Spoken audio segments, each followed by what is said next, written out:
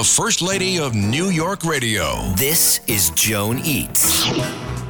It's still cold enough to make soup or to eat soup and enjoy soup.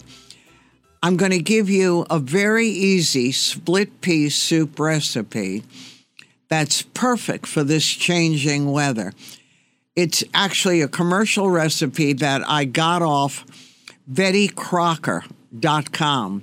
I very rarely do that, but it was so close to my own. In the market, I bought a pound of split peas. That's how they came, in a package. And they were sorted and rinsed. I didn't have to soak.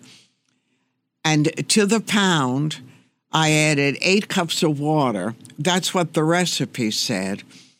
But I mixed it with broth and water. It gives it more flavor. So you can do 4 cups of broth, 4 cups of water, a large chopped onion, 2 celery stalks, very finely chopped. It's a cup. A ham bone.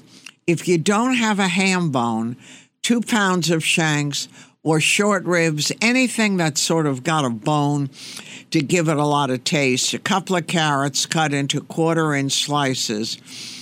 And then I added chives, parsley, and I had soup meat or short ribs, cut it up with potatoes, and I just followed the recipe.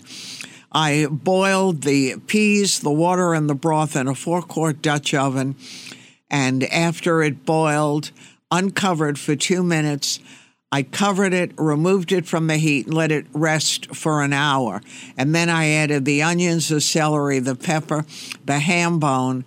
Again, I boiled it in reduced heat and simmered, covered for another hour and 30 minutes.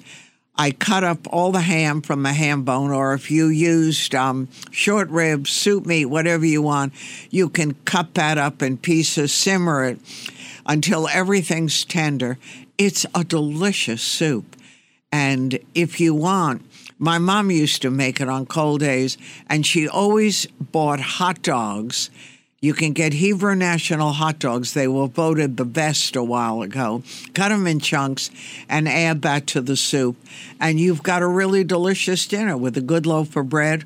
It's very tasty. And I'm telling you, I look out and it's still cold enough to have a hearty soup and enjoy. So have fun. It's an easy cook and a more delicious taste.